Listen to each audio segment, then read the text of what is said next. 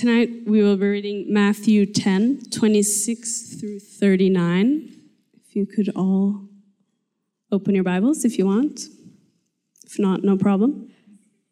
So have no fear of them, for nothing is covered up that will not be uncovered, and nothing secret that will not become known.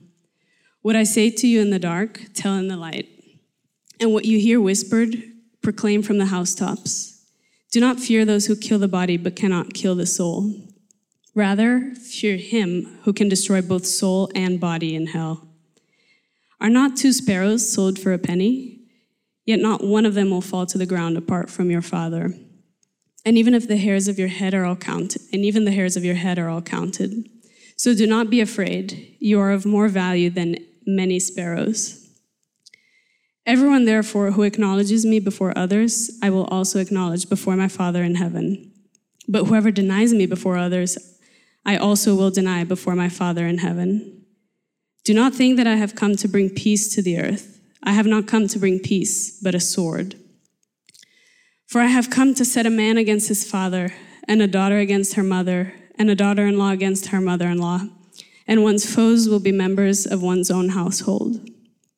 Whoever loves father or mother more than me is not worthy of me, and whoever loves son or daughter more than me is not worthy of me, and whoever does not take up the cross and follow me is not worthy of me. Those who find their life will lose it, and those who lose their life for my sake will find it. This is the word of the Lord. Thanks, Laura. Appreciate it. Hey guys, my name is Barrett. I'm one of the pastors here at Christ Covenant.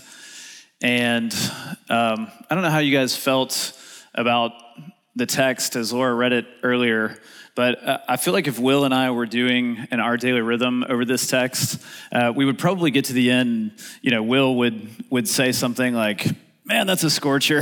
Yeah, I mean, it's an interesting text because it talks about Jesus coming not to bring peace, but a sword, and setting a father against his son, and these type things. And so it's a little bit of a difficult passage, but what it's primarily talking about, primarily talking about evangelism, okay?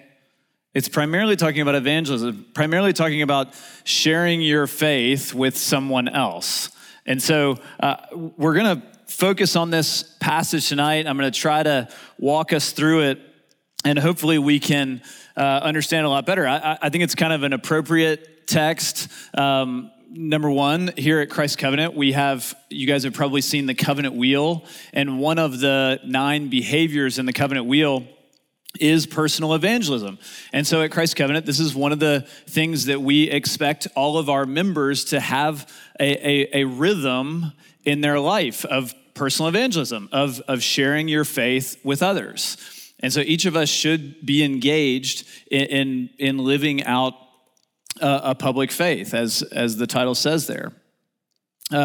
We send out teams all across the world. I'm mindful that I think today Thomas and the team in the Middle East are finishing up, but they have been in the Middle East and they have been out there sharing their faith. They've been out there telling people about Jesus, and actually in a difficult place.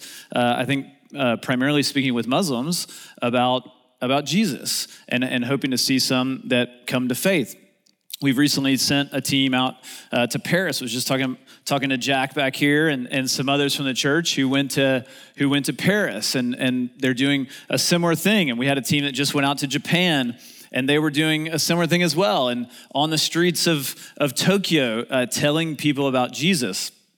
And this is Jesus' way of spreading the news of the kingdom around the world, is to use those of us whom he has called, those of us who have been saved by Jesus, who've been rescued by Jesus, to send us out and to speak to others about who Jesus is and about what Jesus has done in our life.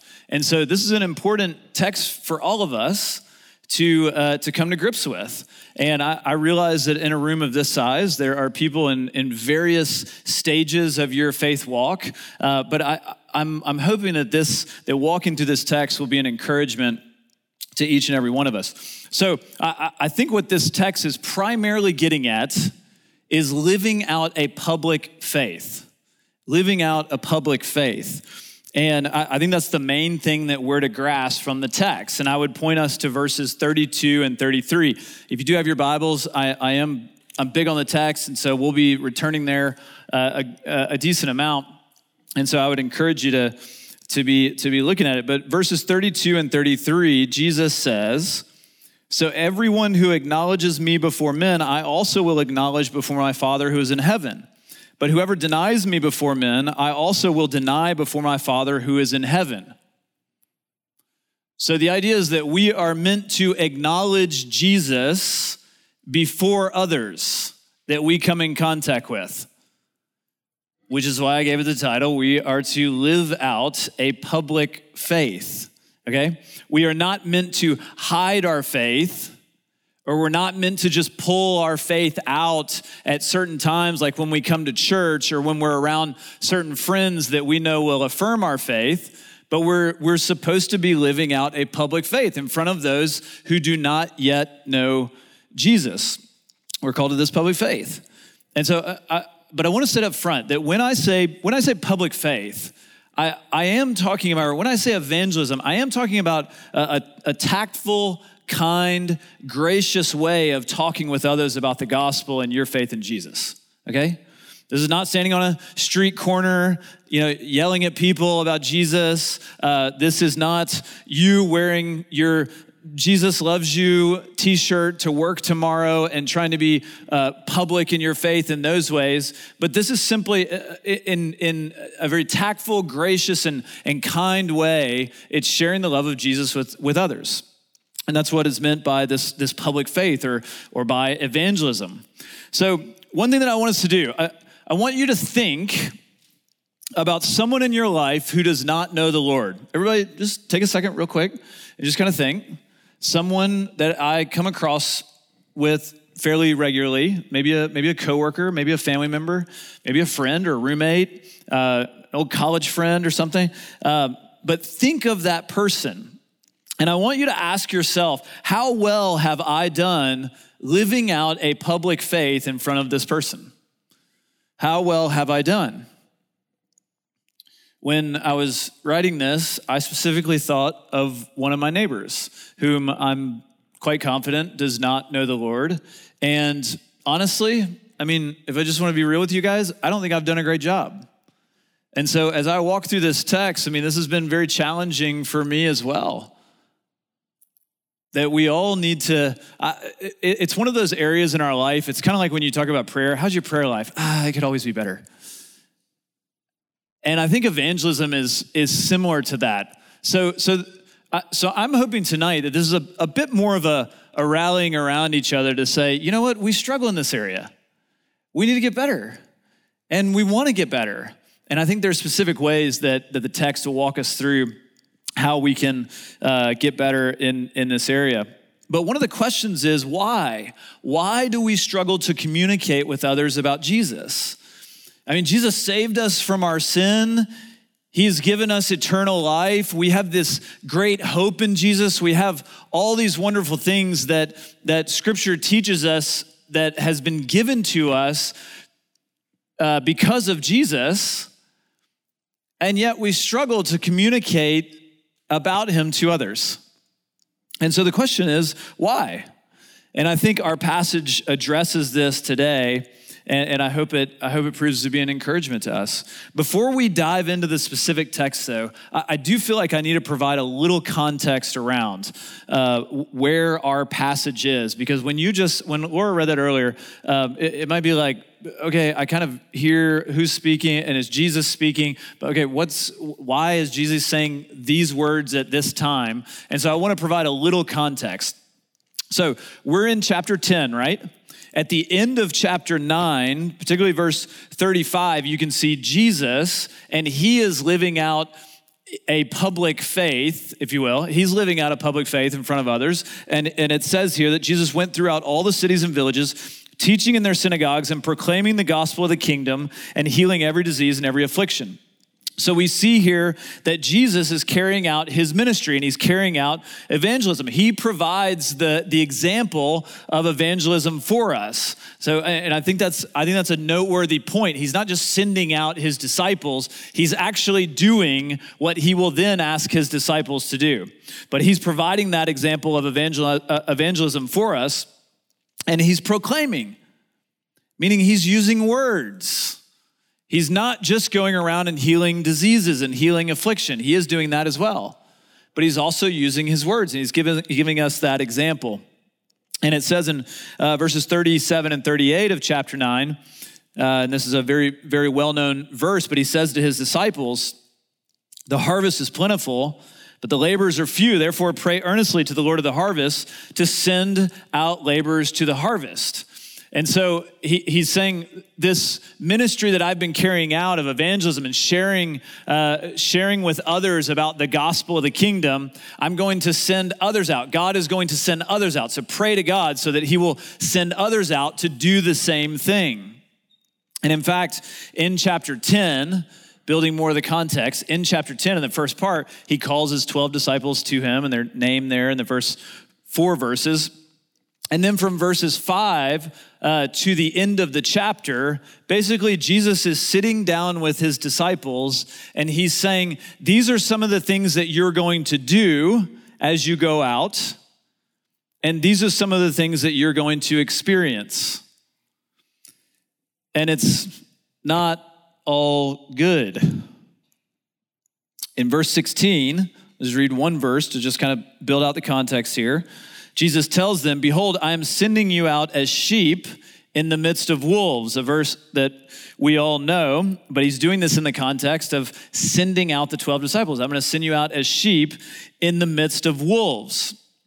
This is not necessarily to have a good time or to have an enjoyable trip, but sheep are naturally afraid of wolves, right? A pack of wolves will come and do what to sheep? They will kill sheep and eat them. Okay, and Jesus is saying, that's how I'm sending you out.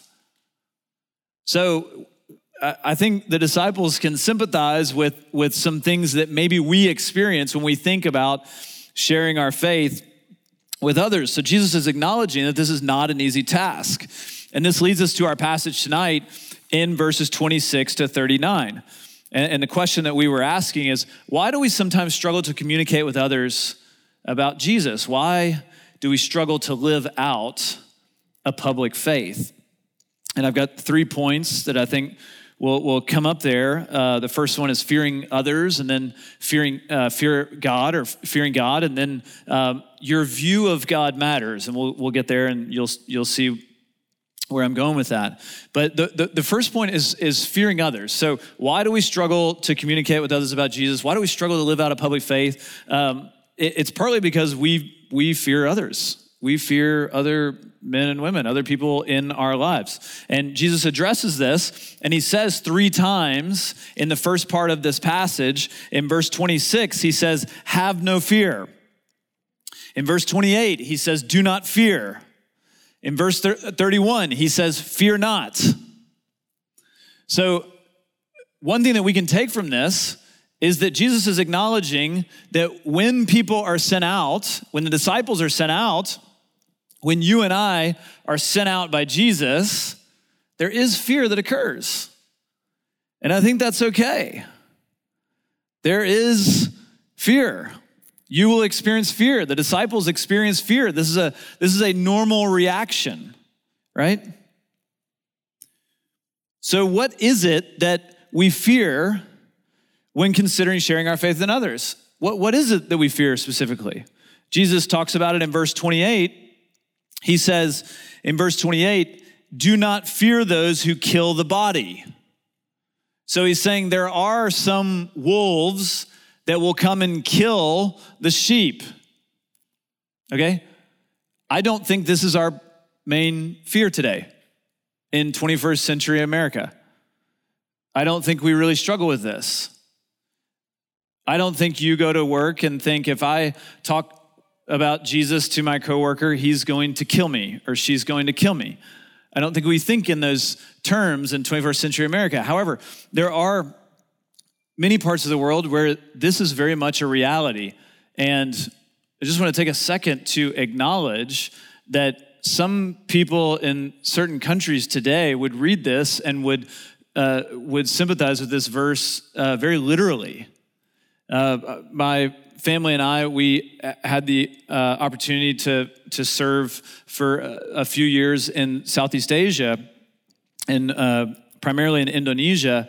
And when I was there, I worked with a church planner, and I mean, basically an evangelist. He's trying to plant a church. The way you plant a church is you go out and you tell people about Jesus, and they come to faith, and you start discipling them, and you gather together like 2 or 3, and then you start to add more, hopefully.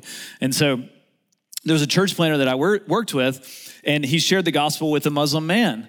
And this man responded very favorably to the gospel. And my friend came back and was just so excited that this man had responded favorably. In the Muslim world, that is not always the response that you get. So the next day, he returned to this guy's house in this small village and was excited because he saw that others were at the house as well. So he was going to get to share with their family also. As he gets off of his motorcycle and he starts to walk up to the house, and it was a house on stilts, so you got to walk up the stairs to get to the front door. And so as he starts to walk up, he sees that one of the men is standing there and holding a machete. And after some exchange of words that were not so friendly, my buddy has to run back, jump on his motorcycle as fast as he can, and get out of there. And he feared that this wolf was going to come and actually kill him. And it was due to the fact that he was sharing Jesus with those people. In a neighboring country of Malaysia, it's right next to Indonesia, and actually they share somewhat of a common language. But in Malaysia, back in 2017, there was a pastor by the name of Raymond Koh. Oh, it was pulling up something about Indonesia, Malaysia. There was a pastor in Malaysia called, his name was Raymond Koh, and in 2017, the Royal Malaysia Police abducted him, and to this day, there is no news about his whereabouts. Okay? So the most likely scenario is that Raymond Koh is now with the Lord, that he was killed. And actually his wife, I read an article today, I looked it up to make sure, but she's still like seeking answers from the government and cannot find them. But there's no news of him. And so in a very real way, Raymond Koh would have experienced the fear that Jesus is talking about, the fear of killing the body. But in our land, in America, and particularly in Atlanta, I don't think this is our primary fear. I think we have other fears when it comes to thinking about sharing our faith or sharing about Jesus with others. I think a couple of fears that I would point out is, number one is a social fear. I think this is a big one that we all experience. I think we experience a social fear. I think we fear what others will think about us. And I don't have to tell you guys, but there's a stigma in our culture today about being a Christian. It's old school. It's on the wrong side of history. It's not cool anymore. You might be worried about being labeled a fundamentalist or exclusive if you're to talk about Jesus. It may commit the unpardonable sin today, which is offending someone.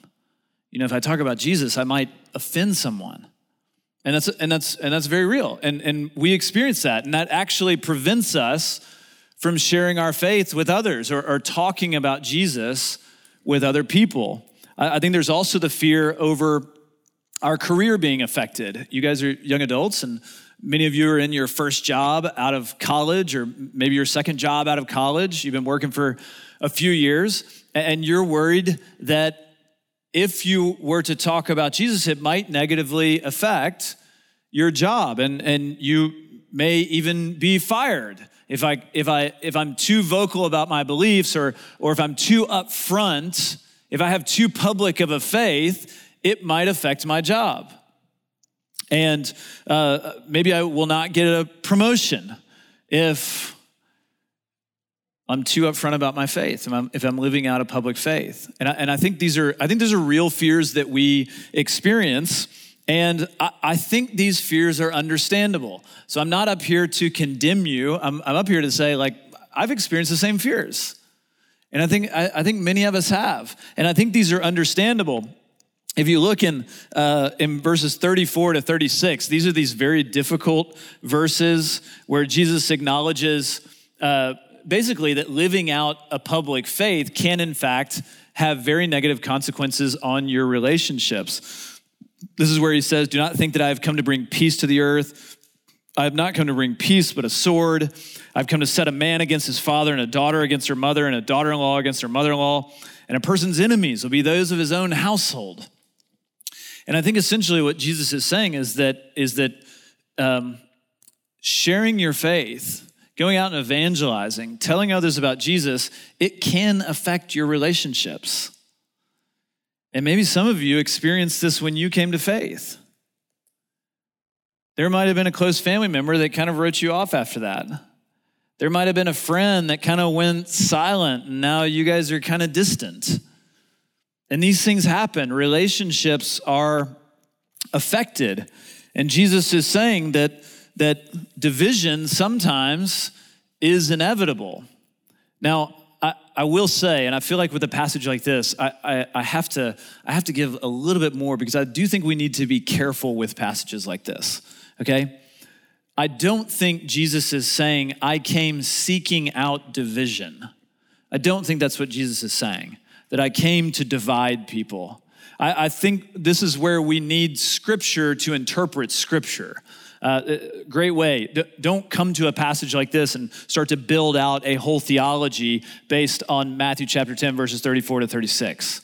You need Scripture to interpret Scripture. So I would point to a verse like John 3:19, where it says, the light, we've got it up there, the light, who is Jesus, the light has come into the world. And people love the darkness rather than the light because their deeds were evil. So because people are sinful, they naturally gravitate towards the darkness. They will not embrace the light. They want to live in darkness. They want to live in sin. And so when someone comes along, or one of you comes along and tells them to turn away from that darkness, to turn away from that sin, division can occur. Relationships can be broken. Our social fears can be realized. I don't have to tell you guys, but Jesus is not always popular. He wasn't popular in this day. He was to some, but not to many. I think Jesus' point is that when light combats darkness, division will occur. And that division can make us fearful. And we can be fearful of that, particularly when talking with others about Jesus. But I want us to look back at verse 28, and it'll lead us to our second point on fearing God. In verse 28, Jesus says, "And do not fear those who kill the body, but cannot kill the soul. Rather, fear him who can destroy both soul and body in hell." So rather than fearing others, Jesus is calling us in verse 28 to fear him, to fear God, who can destroy both soul and body in hell. So don't fear other people, fear God. And in fact, fearing God is something that's talked about over and over and over in Scripture, that we are to fear God. A very well-known verse in the book of Proverbs 9, chapter 10, it says, "The fear of the Lord is the beginning of wisdom." So it's saying if you want to gain wisdom, the thing that you start out doing is you fear God. You fear the Lord. But this word fear, understandably, can be a little misleading, right?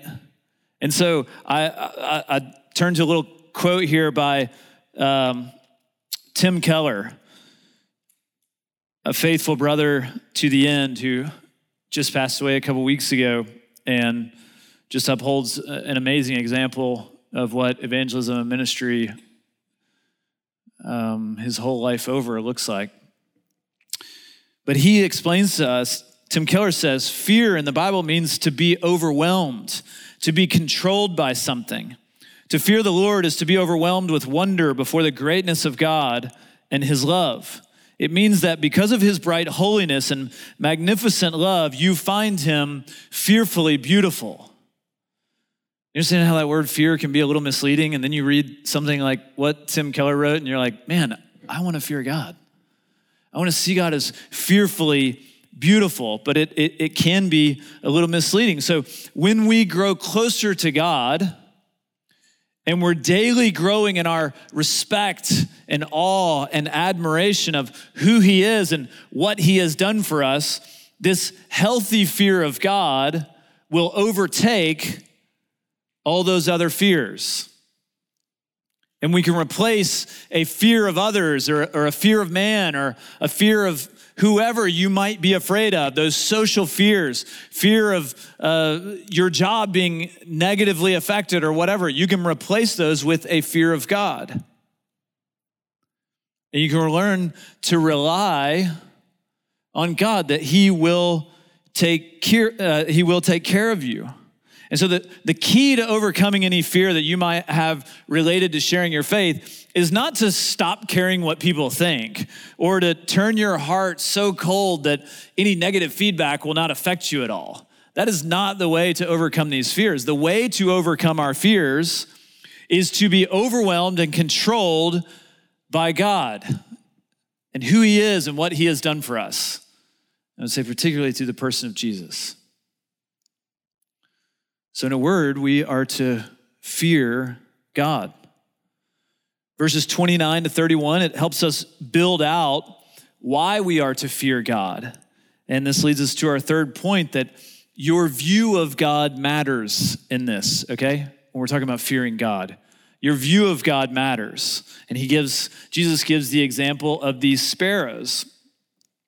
And essentially what Jesus is saying is that God is sovereign over the details of your life. So I'm not exactly sure what your view of God is. I think sometimes we assume we have like a correct view of God, and I don't think our view of God is always informed by Scripture. That's not a good thing. But there's lots of competing views about who God is. Many of them are not scriptural. Many of them don't come from the Word. And so we have to go to the Word in order to have a proper view of who God is. So that when we're fearing God, we're actually fearing the God of the Bible, and we're not fearing some other God that has been crafted in someone else's mind. But Jesus gives this, he gives this example of the sparrows. And he says that 2 sparrows are sold for a penny. Okay, they didn't have pennies back then. They didn't have U.S. pennies. That's not what this is referring to. This was essentially 1/16 of a day's wage is what a penny was the equivalent to. So if we got an 8-hour workday, you do the math. It's about 30 minutes of work. So you can do 30 minutes of work, and you can buy not only one, but you can buy 2 sparrows. Is what Jesus is saying. Okay. So essentially, what he's saying is that sparrows are not worth very much. They're not worth very much. But don't miss what he's saying. He's saying every time something happens to one of these seemingly worthless creatures, and one of them falls to the ground and dies, he says that the Creator God sees it and knows that one of his creatures has fallen. And what Jesus is saying is that if God cares about and sees each one of these seemingly worthless creatures, each one of these sparrows that falls and dies, how much more does he care about you and me? How much more is he involved in the details of our life and is sovereign over the details of our life? Verse 31, it says, "Fear not, therefore, you are of more value than many sparrows." And I think some of you need to latch onto that verse tonight. You are more valuable than many sparrows. This is in the eyes of God. It doesn't matter how others view you. He's saying that God views you and sees you as more valuable than many sparrows. So knowing that God is aware of the details of your life, of our lives, and that he cares about us, it should help us overcome any fear that we might have of living out a public faith. I fear that some of us in the church, some of us here, have kind of latched on to a type of theology called a deistic theology, or deism. And basically what deism teaches is that God created the world, he set it spinning, he kind of removed himself, off in heaven, very distant, and he's not present. And therefore, generally speaking, he doesn't really care about us or see us. And I think a lot of us have a tendency to view God in this way and to carry this view about God. And I think we have to guard ourselves from this way of thinking, from having this kind of view about God. We need to base our view on God on passages like this that we're reading, that God is intimately aware of, and he's sovereign over the details of our life, and we can trust that. And you can trust that God is. You can trust him with your friends. You can trust him with your work. You can trust him with your family. You can seek to share about Jesus with others. You can seek to speak the name of Jesus. You don't have to be afraid, because God knows. He's present with us. I think C.S. Lewis had it right. I know he's like the most quoted author ever, but and there's a reason for that. I mean, I think he had it right in the Chronicles of Narnia. I don't know if you guys have read the Chronicles of Narnia. I read all 7 of them to my older kids, and I'm regretting that I haven't read it to my younger kids yet. But in the Chronicles of Narnia, Aslan, who is the godlike figure, you know that in 7 books, he only shows up like a handful of times. And I think C.S. Lewis was teaching us something about God that I think Scripture does, particularly the New Testament. He's not this God that's like always in front of your face and you're always seeing these amazing things that God is doing in and through you, and these huge mountaintop experiences. No, it's more the daily faithful living of the Christian life. But he's always there. And Scripture teaches that he cares about us and he loves us and he's intimately aware of the details of our lives. This should be our view of God. So perhaps you're expecting some kind of God that's never going to be. And I would say stop. I would say start reading more Scripture. Start reading passages like this. That it may not be this day after day amazing, extravagant, mountaintop experience with God where he's so very manifests in your presence, but he is always there. And that's what Jesus is teaching. He sees even a sparrow that falls. See how significant that is? Some distant forest that no one will ever see that sparrow, and God sees that sparrow. How much more valuable are we to God? And so you can trust him. You can stake your life on him. And when you start to know him and start to realize that he's intimately involved in the details of your life, you can fear God rather than fearing other people. You can live out a public faith. You can begin to tell others how they too can experience the grace of God through Jesus. And I can speak to that. I would not say that I'm the greatest evangelist, but I do know that when you speak to someone about Jesus and you see the Lord working in someone's life, I have experienced no greater joy in my Christian walk. So don't rob yourself. I'm telling myself, don't rob myself Talk to people about Jesus. This is a good thing. This is a right thing. This is what Jesus is sending his disciples out to do. And this is what this passage is about. And I'll just say in closing, look at verses 38 and 39. He says, whoever does not take his cross and follow me is not worthy of me. Whoever finds his life will lose it. And whoever loses his life for my sake will find it. I actually, a few months ago, preached an entire sermon on Matthew 16 where Jesus repeats these words. And so there's a lot to say here. But what I would say to you is, do you know how we can take up our cross and follow Jesus? Do you know how we can lose our life for Jesus' sake? It's because Jesus himself already took up his cross. It's because he suffered and died for us. He came and lost his life, and he fully surrendered to the will of God. And because of that, you and I now have the ability to fully surrender our lives to the will of God. We have the ability to lose our lives.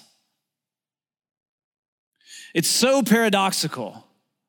The world doesn't teach us this, right?